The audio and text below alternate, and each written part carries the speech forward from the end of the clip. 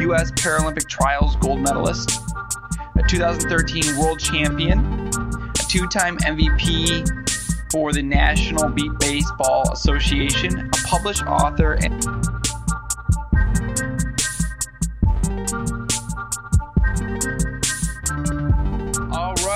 good morning, good afternoon, good day to everyone, and thanks for listening. This is our fourth podcast, and this is Scott McNamara with What's New in Adapted Physical Education. Today, we have a very, very special guest, and because of him, we are going to be focusing on disability sports and the Paralympics today, rather than on just adapted physical education and students with disabilities. I am extremely excited to bring you Tanner Gears, a 2011 Parapan American gold medalist, and he got that in the long jump, a 2012 U.S. Paralympic Trials gold medalist, a 2013 world champion, a two-time MVP for the National Beat Baseball Association, a published author, and a motivational speaker. And I probably am missing out on a few more because he has such an outstanding resume. So, good morning, Tanner. How are you? I am doing so great, Scott. Thank you so much for having me. I love it, brother. All right, awesome. So, today we're just going to get started. And can you tell me a little bit about who you were as an athlete prior to this accident? Definitely. I love sports. It's just, that was an outlet for me. It was really my ability to express myself physically. And so I wasn't a great singer, I wasn't really a great artist, but I really enjoyed expressing myself through physical activity. And, I just listing off the sports, baseball, soccer, wrestling, lacrosse, football. I did a little bit in track, and others, basketball, pickup sports, you name it, I was doing it. And swimming. I even did one summer. My mom put me in a water. Is it water polo? Yep. Yep. Oh man, those athletes are beasts. When I was a junior in high school, I really was kind of trying to live the dream of playing football in college, and 5'9" white guy with moderate genetic ability. That really wasn't happening. And so I had, even though I couldn't see that, hindsight 2020, I'd really committed myself to football and ended up transitioning back into lacrosse and went up to ASU, and I played up there, played lacrosse up at ASU. And so that's my background as an athlete. You are a Paralympic athlete and you have a visual impairment. And I wanted to just kind of ask you about how did you become visually impaired? Yeah, no, great question, and I am definitely not. I think it's a natural thing for us humans to be curious and ask questions, and some people do get offended, but I'm not one of those people. I'm just so grateful to be here and share my story with your audience. So, I've been an athlete my whole life, playing sports as long as I can remember, and then when I was 21. I was in a really bad auto accident, and a tree came through my windshield and impaled me in the face. And so I lost sight out of my left eye immediately, pretty much shattered every bone in my face, my brain. My skull was torn open so hard that my brain was exposed to the air, and multiple spinal column fractures, and I should have died. But I made it to the hospital, and they saved my life. 19 days later, I wake up from a surgery totally blind out of the right eye as well. And that was due to the intracranial inflammation from my brain swelling, applying prolonged pressure upon my optic nerve. And so my right eye, which is still intact, is fine. It's just there's no signal between the eye and the occipital lobes via the optic nerve. So no signal there. And so that's how I lost my sight. That's a amazing story that you survived that, and your story afterwards is so inspiring and amazing. So after you had this accident occur, what How did that impact you as an athlete? Well, it was devastating, not just as an athlete, but as an individual, because I really thought my life was over. I thought my life was meaningless, that I was worthless, and that was exacerbated by, the general interaction with the public and myself. It was months after getting out of the hospital till anybody in public ever spoke a word to me. And we're in, between the doctor's visits, and so my family, I was living with my parents in recovery after I got out of the hospital, and they live in the sticks. And so we'd have to stay in town all day, because it was just too far of a drive to go back and forth. And doctor's appointment after doctor's appointment after doctor's appointment, and then on addition to that, it would be, eating out at restaurants, the grocery store, to take groceries home, and rent, maybe we'd stop at the movies, anything to kind of fill up the time while we were in the day, all day in the city, and no one would talk to me. And I remember the first day that someone talked to me, and literally it was months after the accident, after I got out of the hospital. So, and then, moving forward, I was looking for something in, my dad really changed my perspective on my life. He really helped me realize, that I do have potential, I do have skills, I do have worth. And so that kind of got me going.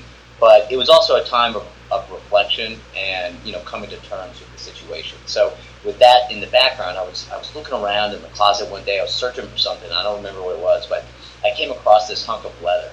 I was like, what's this? It was on the shelf and underneath some clothes. And I pull it out, and instantly I knew what it was. It was a baseball glove. And I threw it on my hand, and I pretended to catch the ball and crow hop and throw it, like many kids do, making that throw to home plate to win the game. And, I was smiling. And then, like I said, time of reflection. And, what am I going to do now?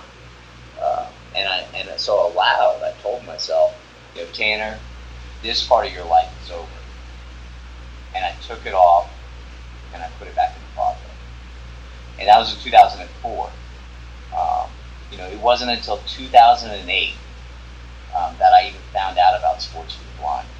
And I was watching the news, and I saw Beat Baseball on the news. The very next weekend, I was out there playing. That is truly an amazing story, inspiring, and it strikes near my heart too, just because I love Beat Baseball so much, and I know that your resume for Beat Baseball is quite outstanding since you're a two-time MVP in the sport.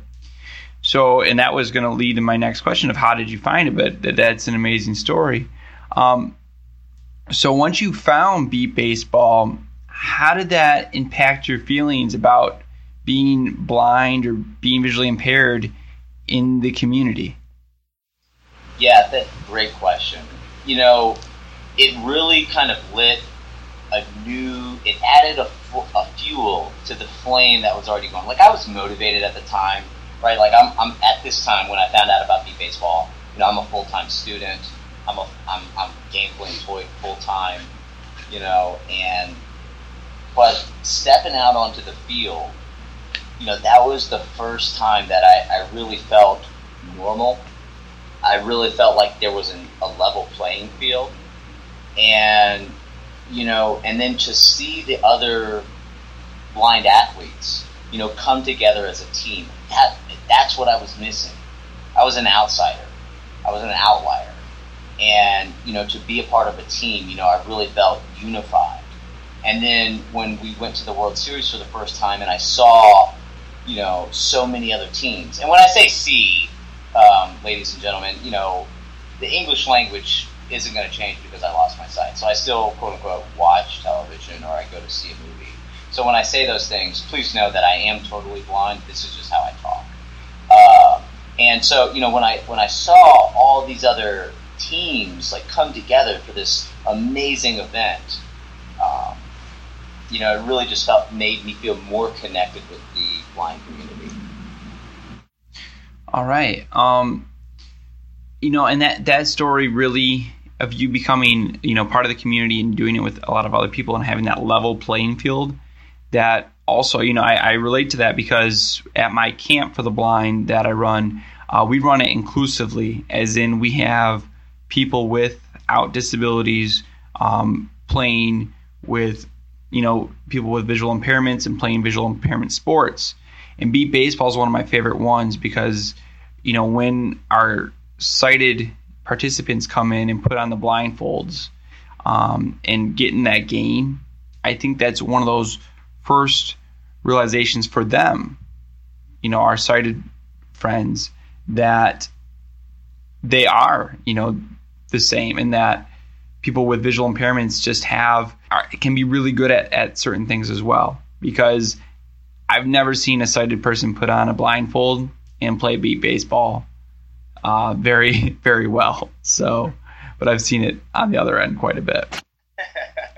So Tanner, can you describe to me the rules of beat baseball and some of the equipment for beat baseball? Definitely. So, we only have 3 bases, right? Home plate, first base, and third base. And that's because, we're never leading off. We're not rounding first base to try to turn a double or, get a triple. That's just too dangerous. There's only 3 outcomes that can happen when a batter's up to bat. 1 is they strike out. 2 is they hit the ball and get put out. Or 3 that they score a run. Now, the bases are 100 feet from home plate, and they're these 36-inch high, like tackling dummies, if you will, pylons, and foam pylons. And inside of them is a continuous buzzing buzzer. And you know which base to run to based on the base operator randomly flipping on the third base or the first base. So if you can imagine, the pitcher pitches the ball, and as the ball's in the air, they turn on a base. And so when you hit the ball, then, hey, I'm going to first base or third base. And you score a run if you get to the base before the defense picks up the ball off the ground and away from their body. Vice versa, if they do that before you get to the base, you're put out. There's 6 innings, and 3 outs, for the away team and the home team for each inning. So 6 outs total per inning, 3 for each side. The pitcher is also on the batter's team, right? So the other team's pitcher isn't throwing fastballs and curveballs and changeups to try to strike you out. The object is to hit the ball. And so the pitcher's job is to know where the batter's going to hit and tell him when to swing through a cadence. Ready, set, ball. And then the batter's job is to swing in the same spot every time and use that cadence, based on that cadence, knows when to swing. There's 6 guys in a lineup, and so thus there's 6 defenders in the field. And you can have what's known as a spotter or 2 spotters, which will help the defense get to the ball faster. And they do that by dividing up the field into pizza slices. And each pizza slice has a number. So if you say like 2, and you can adjust how you might say 2, like 2 or 2. And the defenders know what that means, and they can run to the appropriate pizza slice, and while tracking the ball to better play it. And the sport is becoming a much more defensive game. Back in the day, it used to be a high scoring game, but now it is a much more conservative game. Are the beat baseball rules from these international teams, or from team to team, are all the rules consistent? Yeah, that's a great question. I also want to say too, I forgot that the ball is beeping, and so that's how the defense knows how to track the ball, or they can hear the ball to track it. But the rules are mostly uniform. There's a couple wild cards out there in Europe that are playing along some rules that just really aren't safe, and where they actually have people on base. It's really more in line with how the traditional game is played, but it's just really a beat baseball as it is a hugely stressful sport on the body. Hugely stressful. I mean, you can imagine every time a ball's hit, guys are diving on the ground. They're running hard to get to this pizza slice and then throwing their bodies down on the ground to catch the ball. If you're running down the baseline to score a run and you trip on the base, or you hit the base and you go down, that doesn't happen in regular baseball. So it's a hugely stressful thing in the body. But every other country and team is using the NBBA rules and guidelines on how to play the game, except for a couple wild cards. You know a lot about the history of beat baseball, or from when I was talking to you earlier, it seems like you have a lot of expertise in that sport. So how did beat baseball come about? Well, in 1964, the first beat baseball was, came into conception, or actually became a tangible thing. And I think it was Charlie Fairbanks, and I might be chopping that up, who developed it. And but the ball construction was poor, and so it would fall apart or it'd break.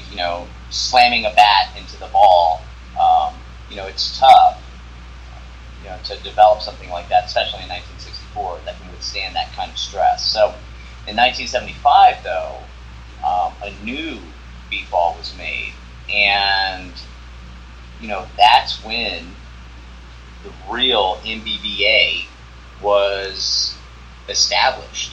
So 2015, and the first World Series. So in 2015, this is the 40th anniversary of the NBBA. Okay, so the NBBA. Let's backpedal. So what is the NBBA? Absolutely. So that's the National Beat Baseball Association, and that's kind of like the governing body over the sport here in the United States. And so that was I forget his name too, but it was an attorney here based in Arizona who actually came up with that name when they started to establish rules and guidelines how the game should really be played, and what's the the framework of this sport, because they saw the growth or the potential, and it was time to get serious. It was time to really establish the structure. So that, the NBBA now has a board of directors, and it's we're even in the Baseball Hall of Fame. Wow. In 2014, we got a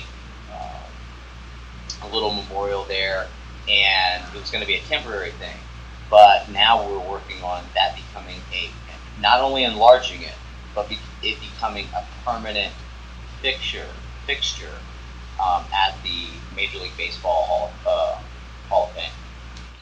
Wow. So the sport, since the 1960s and 1970s, it seems to have really, really expanded since then. So Right now, I know you are MVP for their World Series for the Beat Baseball Association. So where is the sport right now? How many teams are there? What is the interest level right now in Beat Baseball?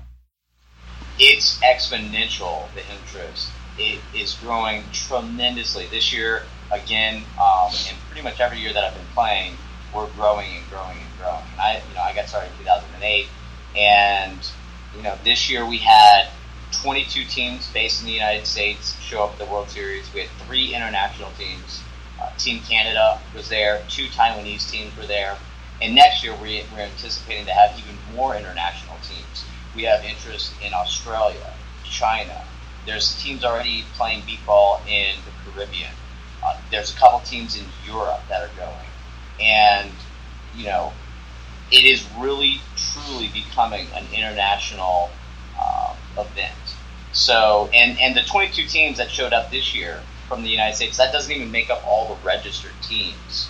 So, in the United States, it's growing tremendously. The interest is insanely large. So, where do you see Beat Baseball going in the future? So it's becoming this bigger thing. It's come from this small conception in the 1960s. There's association that develops and grows, and now we have all these teams becoming international. What is the future layout for Beat Baseball? Well, I've had a dream for a couple years, Scott, and this is a great question. And the dream is to share the sport that changed my life with the world in a way that will change the lives of so many other people, will drive people like the sport has driven me. And that is through a grassroots effort from the bottom to the top, making beat baseball a Paralympic sport. That's my dream. The Paralympics, it's the third largest event in the world, behind number 2, the World Cup for soccer, and number 1, the Olympics.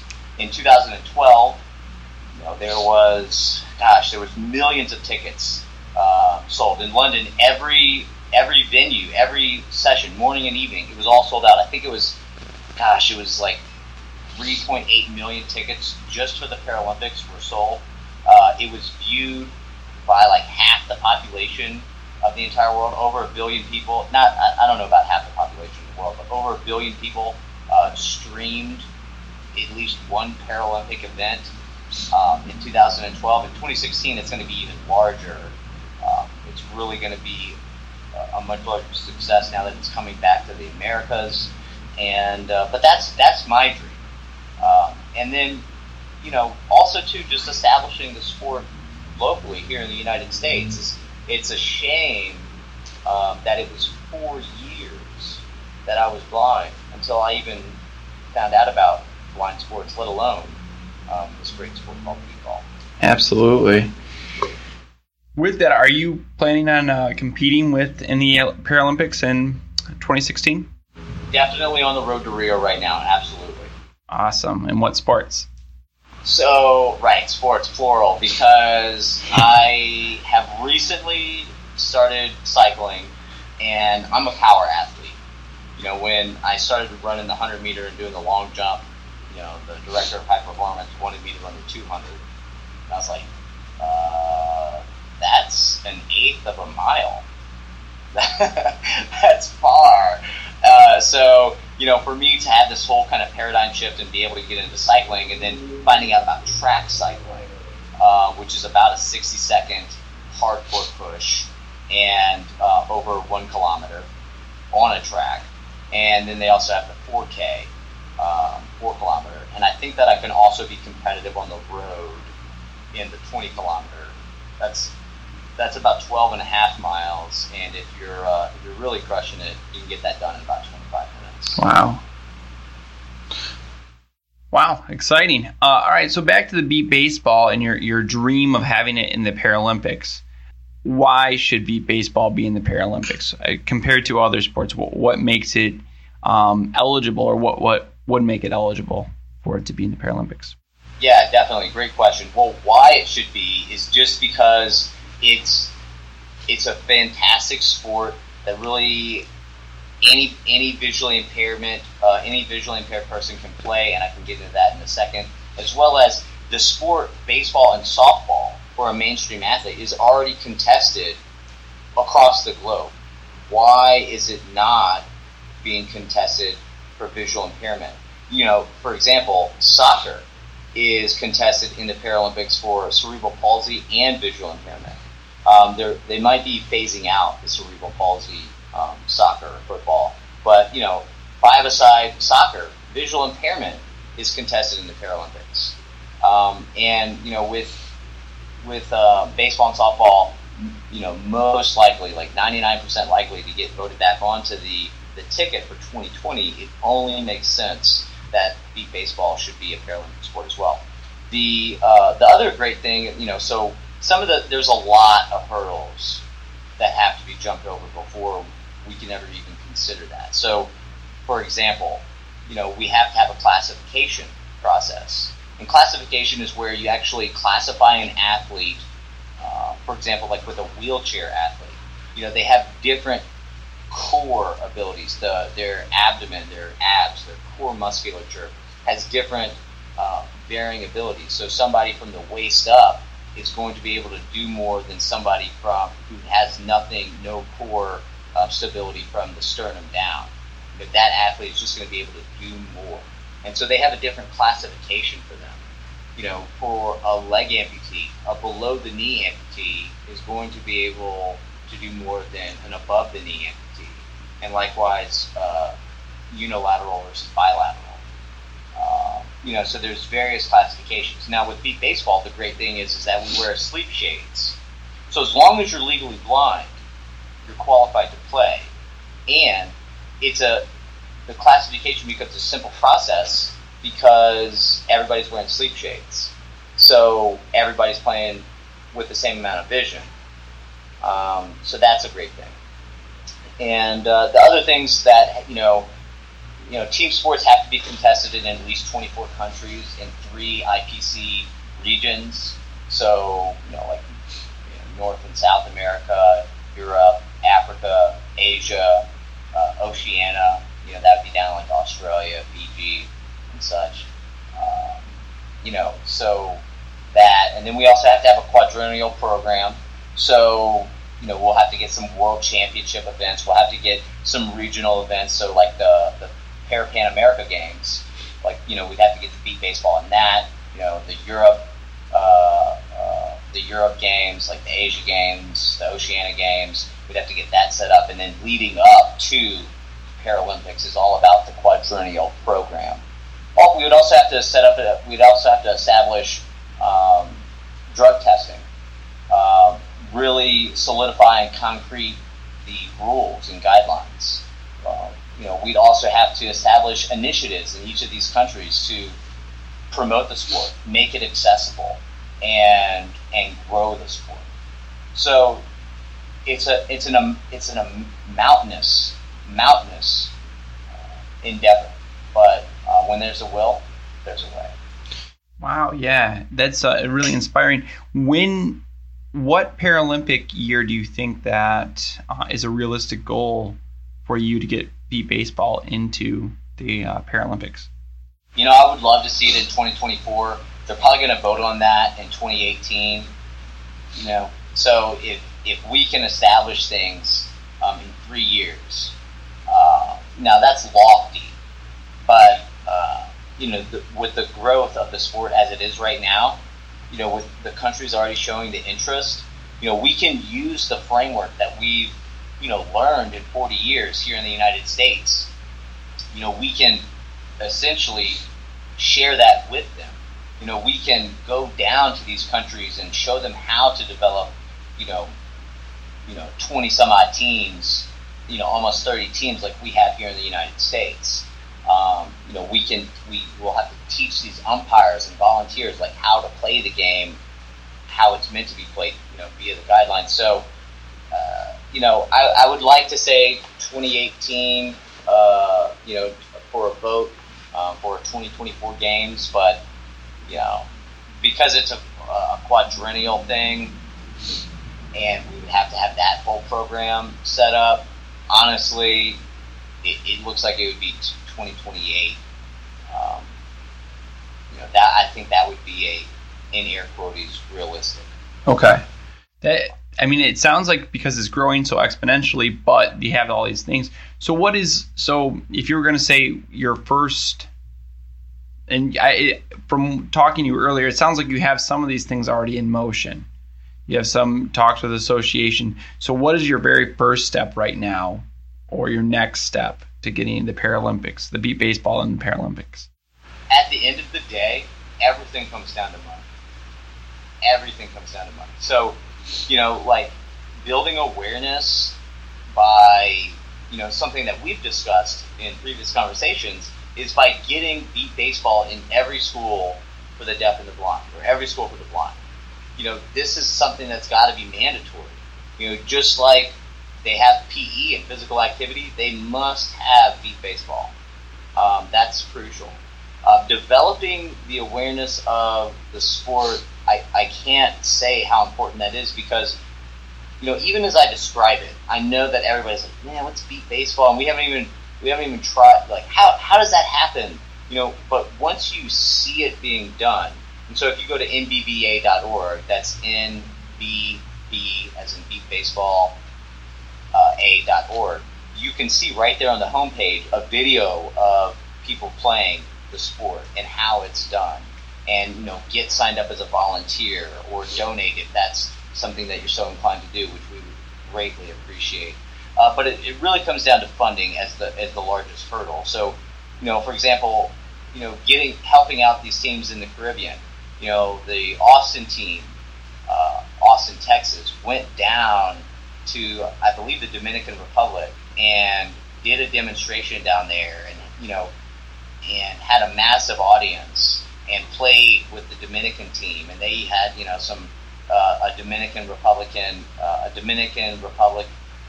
baseball player, professional baseball player, show up, and it was a huge event, and things like that are going to be really moving the needle in an international effort. Wow. But at the end of the day, it comes down to money. We need more money. Yeah. I understand that also running a smaller nonprofit. There's a lot of obstacles and a lot of things that need to be done, but money always is the thing that talks. So, okay. All right, Tanner, thanks a ton for coming on to the podcast. I wanted to end with one more quick question. And is about your Athlete Summit that's coming up this November. And if you could just tell our viewers real quick what the Athlete Summit's all about, I'd really appreciate it. Yeah, no problem. So when I was in high school, I did not have any speed training. I didn't have any nutrition guidance. I didn't really have all the things that are available today to really take performance to the next level. And so whether it's for adaptive sports or it's for mainstream sports, there's a lot of information that people can use to incorporate to become better athletes. And that's what it's about. It's about helping athletes and coaches achieve greatness in sport and in life. And so we do that by providing and really pulling back the curtain on some very, very elite, high-level coaches, what they're using right now in the trenches to develop their athletes at the Olympic, professional, and collegiate, as well as high school levels, to really take it to the next level. And then we're also interviewing motivational athletes because, the training's mandatory. We all know that. But, I'm reminded of the Super Bowl this past year. Tom Brady, a 3-star recruit out of high school.